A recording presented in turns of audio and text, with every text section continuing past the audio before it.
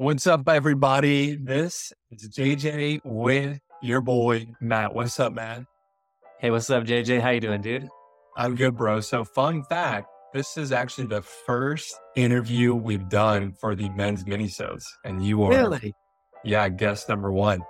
Dude, starting off on a strong note.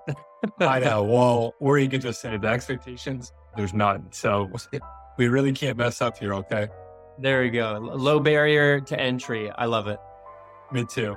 So honestly, and for you guys listening, I've waited a long time to call this card. That's a big dog. So you got to, use your political equity when you can to get them on. But we're in the trust tree just to set the tone. Like we are really, really vulnerable. What I love about Matt is he's super transparent. And he came on to talk to our men about a year ago. And I just loved how you approached the topic of pornography and addiction. I think what stood out to me was it's just so full of empowerment because what I see is the opposite. I see men reduced to being sexual animals with a sexual itch who have to just simply feel their sexual urge, and they're powerless even to that they just have to rely on crutches. So that's why you're here today. But for the audience, I would just love to know, how did you get to where you are, as a self-sabotage and addiction coach? Gotcha. Well, now that you're telling me I'm here to talk about porn, I thought this was a baking class because I've been making some fire fajitas lately. Okay, switching gears. So when it comes to talking about porn, how did I get started? Very unsexy beginning, guys. So here, it's really hilarious. I'll give you the Coles Notes version. But my wife and I, we live in Maui, Hawaii, and I'm Canadian originally. So she was working for our family. I was the stay-at-home dad. She was the breadwinner. And she comes home from church one day and she literally says to me, I got prayer at church. It couldn't be more clear. So I quit my job. You're up. And this is us. Like, I have no way to work legally in the country. And she just pulls the I'm not working anymore card. You got to figure this whole thing out for our family, because we were just in two different energies. Like I was staying at home, she was working, and that's just not our natural go-to. So the first place I actually had to start, other than praying incessantly, like, hey, Lord, what are we going to do? Is I just started to ask, like, who can I help and how can I serve? And I was like, what skills do I currently possess or have on how I can bring value to the table, help to the table, contribution, inspiration to the people around me. And I recognized that I was just really passionate, and I'd already been doing this without getting paid for it, just like meeting with guys, pouring into them, helping them figure out like why they're self-sabotaging, why they're not living life on their terms with God and relationships, just their whole lifestyle. And so this all started because my wife quit her job, told me I needed to begin. And it was just a simple, like, shoot, this was always my plan A, but I was really making it like a plan, like C, D, E, F, G, kind of like way down the line. All of those other avenues kind of got burnt in a moment. And I was like, I actually kind of got to like bet on me and try my hand at what I enjoy and see where this can go. So yeah, that's as unsexy and as raw as it could possibly be on how I got started in this work, just out of sheer necessity to not have my family and I starve or get kicked out of our rent. I mean, if that's like not enough of a motivator, I don't know what is, right? You're out. That's wild. We can honestly do our own episode on just like how you were just had no other option, because a lot of men Crazy feed journey it's been, dude. Yeah. Pretty radical. The irony is we just did an episode last week when it comes to financially preparing to be a great husband. One of the litmus tests that you should do, and it honestly was a hypothetical, was if your wife works when you marry her, great. But really you should be able to provide for your family, whether or not she's working. Totally. If she comes home one Sunday and says, it's your turn, are you ready?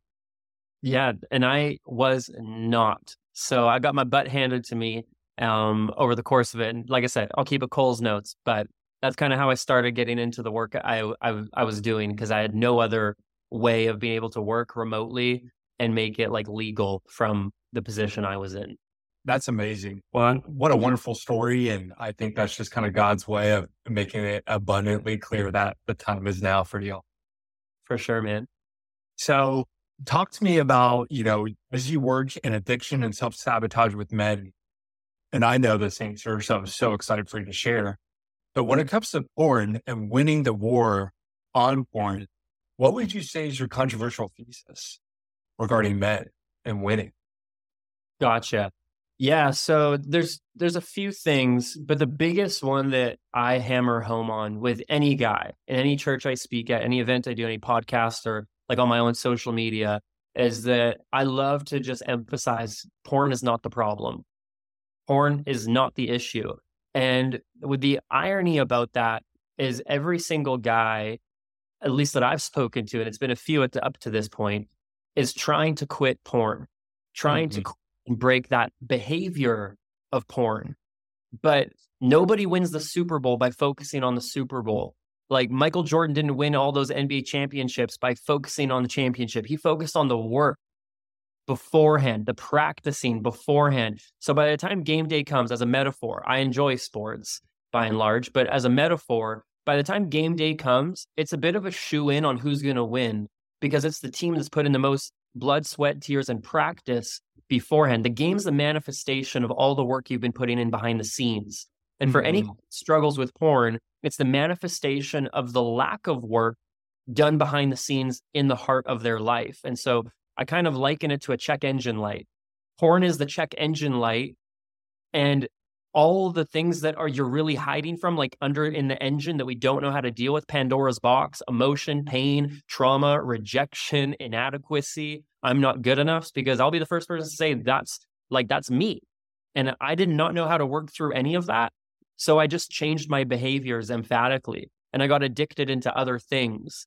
Yeah. And my big deal of like saying my big controversial statement within the church, because I love Jesus, is I don't think it's actually good enough. Oh boy, okay, we're getting into it. I actually don't think it's good enough to just quit the behavior of porn as a Christian man, to be honest, in my personal experience.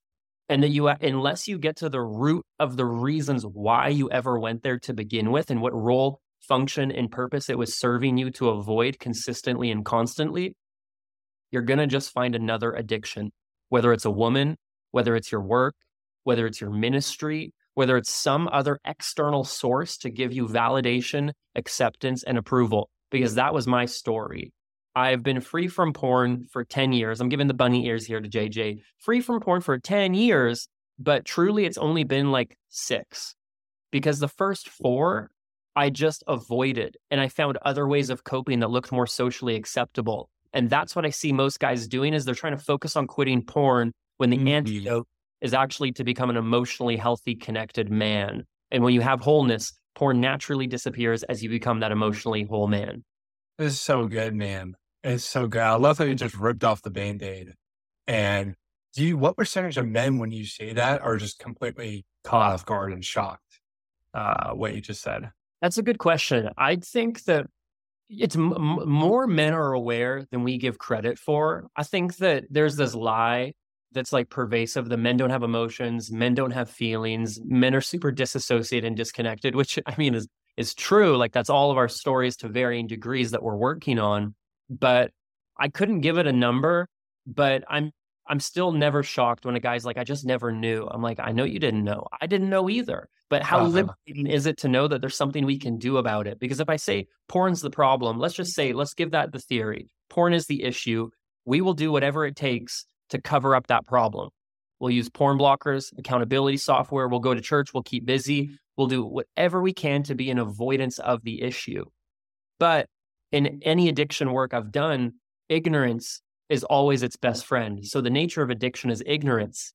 So the whole purpose of guys going to porn is because they don't know truly why they're going to it. Because if they knew why they were going to porn, or if I really knew why as a teenager, late teenager, I was going to porn, I would have actually had more power. Because Hosea 4:6 says, men destroy themselves for a lack of understanding. So what we don't know is currently killing us. And that's what I would see as by and large is it's an addiction of ignorance and not knowing. But the truth will set you free. So that's why, like we said, just rip off the Band-Aid, because I'm like, dude, let's just call it what it is. These are bullet wounds. We need to just see it and get super like transparent and honest about that, because I had a lot of I was hiding and running from. Well, and that's all of us, right? And all of our stories. And I think, one thing that we've really learned is it's not that, teaching purity culture, teaching, we need victory pornography is we're so ill-equipped to deal with the failure, right? Of that guilt and shame. And of course, as men, I think we have a tendency to gravitate towards behavior modification, right? We have a problem. We want a logical, practical 1, 2, 3-step solution to address that issue. But when it comes to porn, you're saying, and what I love, one thing that you always talk about is if it's 9:00 at night and you haven't done the work, can you walk me through this? Because I think as someone, I was addicted to pornography for about 10 years, I think 14 to 24, 25 bouts of victory, bouts of defeat. But my biggest thing was like at 9:00, 10:00, the loneliness sets in, the sadness, the boredom sets in. And I'm like, I try to pray half-heartedly and I just fail and then I feel even worse. What would you say to the guy listening to this, walking through, and it's just like, is he not effective enough in his prayer at 10:00 at night? Does he not have enough Holy Spirit in him at 10:00 at night to win that little Definitely not enough Holy Spirit. Somebody would just leaked right out, like no.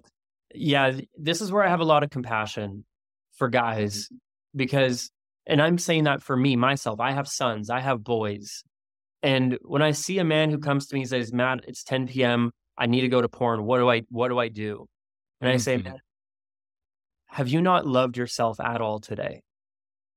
How has your self-talk been? How has giving yourself compassion been lately? Because when I find somebody at 9, 10 p.m. who's got an urge to go to porn, to try to meet their needs in a toxic, destructive, unhealthy way, all I end up seeing, and in my own life, when the urge is there too, because by the way, just because I've been free from porn with 0 relapse in a decade does not mean that the urges have never come. But all that highlights to me, anytime I experience them, which is weekly, all the time, and I'm a married man, my wife listening to this podcast knows, it's not something I hide from her, is what's the real need? And I recognize that when I'm mean to me, see, no one goes to porn because they don't love God enough, because they're not praying enough, because they're not reading their Bible enough. See, we go to porn because we don't love ourselves enough. We just don't. And porn is usually an act of self-hatred, where you're disconnecting from you to not want to be with you because you think that you're not enough as you are. You can't be okay as you are. And so 2 things. One is, man, what would it look like to bring compassion in, to bring kindness, to bring empathy, to say, hey, man, you've been hurting today, haven't you? You've been talking rudely to you. You've been tearing yourself down with all these scripts, these narratives, these conditionings. The second thing I would go at in talking about the preemptive work is like, quote unquote, if you're not ready for game day and it's 9 p.m., it's like, did you practice? Like, what work have you been putting in? Have you been connecting to your heart? Have you been becoming like connected, aware of what you're needing? Have you done anything for yourself to take care of you in your connection with God, with yourself, with other people, so that you're going to bed feeling connected, seen, significant, stood, like any of those things? And if not, of course, we're going to want to go to porn because it's a subtle promise of the connection we've never gotten throughout the day. It's so, and I go to Jesus in the desert, right? And we always think about that as like our analogy for the temptation of porn, right? And we're starving sexually and, the enemy offers us the delicious bread and to satisfy. But that decision and that war against temptation was won before he even stepped out into the desert, is what you're saying, because he had intimacy with God. And my quick question for you is, what is the connection between intimacy and the desire to look at porn, right? Do I have like intimate fellowship with God, with other men, with friendships? And how does that connect to maybe a lack of intimacy and an addiction to porn? For sure. So, I mean, the way I look at it, I kind of use the words connection to God and connection to myself synonymously. People are like, differentiate between, the voice of God, whether it's him or you. Is it Is it God speaking or is it me speaking? I tend to just say yes. The answer is yes, because you are in him, he's in you. It's a symbiotic relationship, like the two become one. And I do see that connection. You said a moment ago, Jesus in the desert, like, oh, I got these sexual needs or sexual urges. And the difference is porn is not sexual. There is nothing actually sexual in nature about what you're looking for with sex or porn. I can tell you 10 times out of 10, and you're married, guys, so you get it now, having sex yourself, that sex is not about sex. It's about an emotional and spiritual connection with your spouse, which is why people in hookup culture, you can have sex and still feel so empty because you weren't chasing sex. You were chasing the feeling of belonging, of connection, of intimacy, which is into me, you see, you might get. And so in our walk with God, yeah, of course, like if you kind of run through your own like little litmus test for yourself, the times that you're closest to God, you're never ever thinking of porn. When life is really amazing and great, you're not like, oh, let's go watch porn today. Like nobody thinks like that. It's when feeling disconnected, disassociated, you're feeling triggered, you're feeling rejected, your girlfriend like broke up with you, the girl you asked out said no. And I was just walking through a client with that last week. He's been porn free for several months in my program and with my coaching we do. And then he said, Matt, but I've been masturbating, not going to porn. I've been masturbating for the past 3 weeks straight. And I said, what happened 3 weeks ago? And he's like, oh my gosh, I asked out a girl that I was seeing to make it more official. She said no. And that devastated me. And I said, see, masturbation, lust isn't the problem. I said, you got pain and wounds of rejection that have been layered. You worked through some of them, but now here's another opportunity for you to see God in your pain. And so what would it like to bring a lot of love? I said, how have you been treating you? He's like, terrible. I have been so mean to me. And I was like, yeah, see, you don't beat yourself up after you watch porn. It's because you're already beating yourself up that you go to porn. And by the time the self-hatred and all that stuff sits in, you're feeling the weight of that. So I completely make the connection of disconnection and pain as the reason why the vehicle that we use to kind of not deal with. It's to numb, to not feel. See, no one goes to porn because they want pleasure. They just want to feel less bad. And so I like to kind of try to numb that out, cut it out, and not deal with what's going on beneath the hood of our lives. And I love it. It's like a full circle moment coming right back. If you're dealing with porn and masturbation, whether it's once a week, once a month, or you're in the full blown hours a day, every single day, it's all a check engine light to a huge emotional intimacy gap in your life that you're just trying to fill. 100%. And if I could be even a bit more like, Christian edgy with you, a lot of guys would be like, okay, so I just need to work on my relationship with God. And this is where I actually say no. This is not the time. If you're as an addict and you're in addiction to pornography, is not the time where you want to flex building your walk with God in the secret place solo. Because, and here's why I say that, is because Adam was in the garden alone with the Father, and God did not say creation was good until Eve was there. So there's a context of community, of others, for belonging, for being seen and known, that's actually woven into like the heart of the Father, that he did not want us to know him apart from true fellowship. Because God's not lonely up in heaven, right? He didn't make us because he was bored. And so what I actually say to people is, yes, that has its place, but I think the true healing, because you had so much pain happen through connection or disconnection, like from mom, dad, people, you didn't get the message that you were good enough as you were, and all that pain happened in relationship. The only way it can get healed is through the safety and the container of actual legitimate relationships. So I don't push people to be like, go away and struggle, like go away and pray to God alone in your bedroom, because that's isolation. And that's why there's healing to begin with.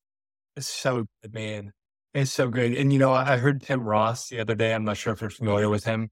Yeah, he was talking about, he was saying, biblically speaking, when we go to God, that's for repentance, right? That's for the covering and the confession. But to seek healing, we have to speak it out loud amongst fellowship with other believers, other brothers, other men, in fellowship with horizontally with other human beings. That's where we actually get to experience the healing of the wound. Totally. So good. And so many guys, like, because we say like, oh, okay, we struggle with our feelings, we struggle with our emotions, or, oh, guys don't open up. we isolate, man, like more than ever, not just because of like COVID and what's gone on the past few years only. I think that revealed and exposed all the issues that have been kind of bottled up within our culture and humanity. But we are more isolated and lonely than ever. We live like islands. We push people away. We shut down. We withdraw. We feel like it's acceptable to keep people at an arm's length distance while somehow believing that like we're going to get all that connection we long for. And I'm sorry, you're just not going to get it by shoving and pushing people away from your pain. And I'm saying this to younger Matt, like young, like little Matt, you're not going to get the intimacy, the intimacy you see, like the belonging that you want while pushing people away. It's a great way to protect yourself and keep yourself safe. But the truth is those harmful experiences aren't happening anymore. And it may be time, little Matt, that you find a different way to heal and move forward. And so for a lot of guys out there, they have no idea. I had no idea on what kind of healing and transformation can take place in the context of like a safe container of trustworthy human beings that are not there to judge you or shame you, but just hold space for you. And that's tough for a lot of people to find. It is, and my story is so similar. I had a very similar environment in my family home, and my father, if I confess that, dude, I would be burnt toast and just shamed away out of the house. I had no choice, I felt like, but to internalize and suppress because and that was the pattern I built in teenage years that just stuck. It makes a lot of sense. Makes a lot of sense because the scripture says, train and teach a child in the way he should go, and in his later years, he won't depart from it. Now, that's not just talking about righteousness. If that's also our context with pain. So if you learn to just kind of numb away avoidance patterns, right? You learn to vacillate, get really big and angry at a young age, because that was just the role you played in your family home. Dude, you're going to keep that up faithfully as you get older because it's what you were primed for. Yeah. It takes such a degree of ferocity and tenacity to say this has got to change. And I'm sure what you see is like, it probably doesn't become a quote unquote external problem with another person that you have to change until you get married. So I love that we got single dudes on this podcast because one of our biggest messages is don't wait. Don't wait for it to become an external issue with a spouse, a girlfriend, for you to start tackling it, right? There's like way too much at stake here. Now, I have a great question for you because I know we only have 10 minutes left. If you somehow had every men's group or an addiction coach program, church group in the world right now listening, and they're like, hey, Matt, like, that would be nice. No. And they said, hey, how are we messing up our approach? Or a more constructive way to say, and how can we amend our approach right now? What would you say? Cool, man. Jesus already took the wheel and stole the show and said it better than I ever could. So I'll just kind of paraphrase from Jesus. He's, and as one of his classic encounters with the Pharisees, he's getting upset with them because they're still not getting it. Like if anyone who should have got it, they were the ones to get it. And he basically reprimands them for saying, hey, you guys look good on the outside. You guys look great. You look hot. You look sexy. You got the outside of the cup clean, but the inside isn't. But what I'm thinking and proposing is that if we cleaned the inside, the internal like dirt and water and grime would spew out of the outer edges. And then after a little bit of time of the water running, the outside of the cup will be clean. So what does that mean? And how am I translating that to men's groups, purity groups, any other one in this line of work? Is that if we just focused not on the behavior, not on what your streak has been, not on how many days it's been, but you actually focus on like the innards of like a man's heart that we all want to run from. And I were to say to you, like, JJ, like, if I were to ask you to say, like, JJ, how is your heart doing? You ask that to another guy, they're like, what, hold on, what do you mean? And they'll start telling you what your day's like logically. And I'm like, no. How's your heart? And if I said, JJ, tell me, what are the 3 emotions you're experiencing right now in your body? Close your eyes, tell me. We would start getting into the thick of like, whoa, I'm feeling this way. I'm feeling that way. And so my biggest heart for men, for any purity group, because whether it's with me or somebody else, I don't really give a rip. I just want people into wholeness, would be like, let's focus on that, on the heart, with a lot of compassion, so much kindness, because unless you're able to see somebody with a lot of compassion in their mess, you have no authority to help them. And that's why the Pharisees got it all wrong. is because they stepped into the judgment and ruler role without any love. But the reason why Jesus had the ability to judge so accurately is because he was filled with love. Even to the rich young ruler, we love to like harp on Christians about finance or money and be like, you can't be rich because. But the only reason why Jesus had the authority to say that to the rich young ruler, sell all you have, is because of his abundance of love for that man. So he only spoke from love. And so when we're talking to these guys, it's like, okay, what's really going on? I want to sit with you. I'm not here to fix you, because any wanting to fix a problem is because of his own control issues with fear. And I know that because of mine and all the men I've worked with, that anytime I want to fix someone, my wife, my kids, their behavior, it's due to my inability to love them in their process, because I wouldn't know how to love myself in that type of process. Yeah. And so it's so good. And when you talk about that love of yourselves, it really is just understanding more and more of God's compassion and kindness towards you, and that's a kindness. And I love how you lead. I love how you lead, because it's a compassion that you and I never manufacture on our own. It's it's a love that we could never, ever begin to naturally produce on our own. It's just a passing on. I hear what you say in my heart, and I'm like, I got chills. I'm about to start crying as you say it, because I think we've all, to an extent, experienced that men's ministry, that rugged, masculine, macho men's ministry, that you need to get over this addiction. It's killing you. Like, in the name of Jesus, we break these chains. yeah, I cast you out. Let's bind up devils. And I personally don't see anywhere in the heart of scripture that porn, like lust, like in the inner of our hearts, is something to be delivered from. I think it's something to be developed out of. And that might be semantics at this point, because I think, largely scripturally speaking, there was a stronger language and understanding of what it meant to be delivered. But to be delivered was like sozo, like saved, healed, delivered, set free. That's what salvation actually meant. And so unless, like, salvation isn't praying a prayer to get to heaven. Like, most Christians live like hell on their way to heaven. Right. And I actually want to see, and I know you do too, and so many people want to see like heaven come into people's hearts on the here and now. But it's not something to cast out, because you don't cast out pain.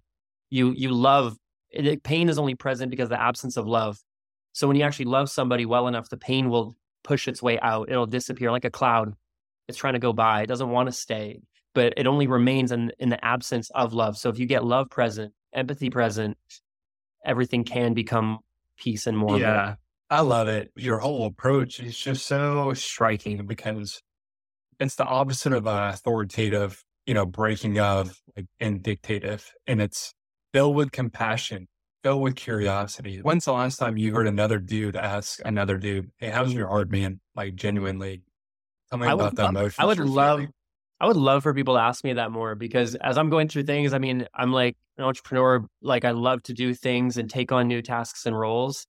I feel like it'd be an honor if we could have a culture shift, or even like, my own culture, the people I work with, or you guys, to be able to just be like, yeah, how is your heart? Even asking yourself that, building that culture of safety within you, where if you ask yourself, how's your heart? Like a couple times a day. I do that with my clients. When they get into any work with us, I always get them to set an alarm where 3 times a day, it's like, how is your heart? What emotions are you experiencing? Because it's when we push those emotions down that we want to turn to things like porn. But if we just got and express those things throughout the day on our own, with a journal, to God, a friend, a leader, then you will have no need to try to, numb out and feel so guilty. Absolutely. And, I love, probably one of my favorite teachings of yours, and what your foundation is, that battle with porn is not won at 9:00 at night with a Hail Mary prayer and always trying to say, I'm here. It's won at 9 a.m., 12 p.m., 3 p.m., 5 p.m., when you're checking in with your heart and your emotional needs and your intimacy with other humans and God himself. Right. So, and the biggest way, if you want to end that battle, I'll just say it, and I know we're wrapping up here, is if you're struggling with porn addiction, you're struggling with lust, my biggest question I'd have to you is, why do you really go there? See, so many guys want to figure out, how do I quit? But that doesn't matter until you ask, why do I even go to it in the first place? And once you figure out why you even go to it in the first place, it'll take you automatically to the how. Man, That's a mic drop. That's a mic drop moment. Hey, Matt, where can people find you? What's the best way to get in contact? Because I know you got coaching. I know you got an awesome program. What's the best way to get in touch? Yeah, just fly to Maui and let's know. I'm just kidding. That'd be so fun. You can find me on Instagram, Matt Droguett on Instagram. And then you could also go to a completely free workshop that I created at mattdroguettconsulting.com. So mattdroguettconsulting.com. And then there's a completely free training workshop that I made that's going to help give you so much value and insight into this even more. And if you want to get connected with me personally and seeing if or how we might be able to like encourage you or inspire you on that journey, that would be the best place to start. I love it. Well, I definitely see a lot of coaches out there now.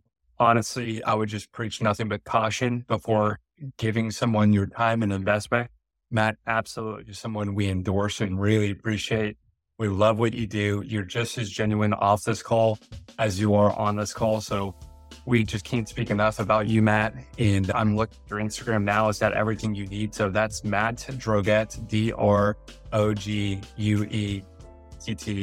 Hit him up. And thank you, brother. We're so grateful to have you. And hopefully maybe this is the first of a couple more to come. So yeah, dude, thanks, thank you bro. so much. Absolute gift to spend some time with you and speak to your beautiful audience here. Absolutely. Well, thank you so much. And we will talk to you later. Thank you, fellas. Bye-bye.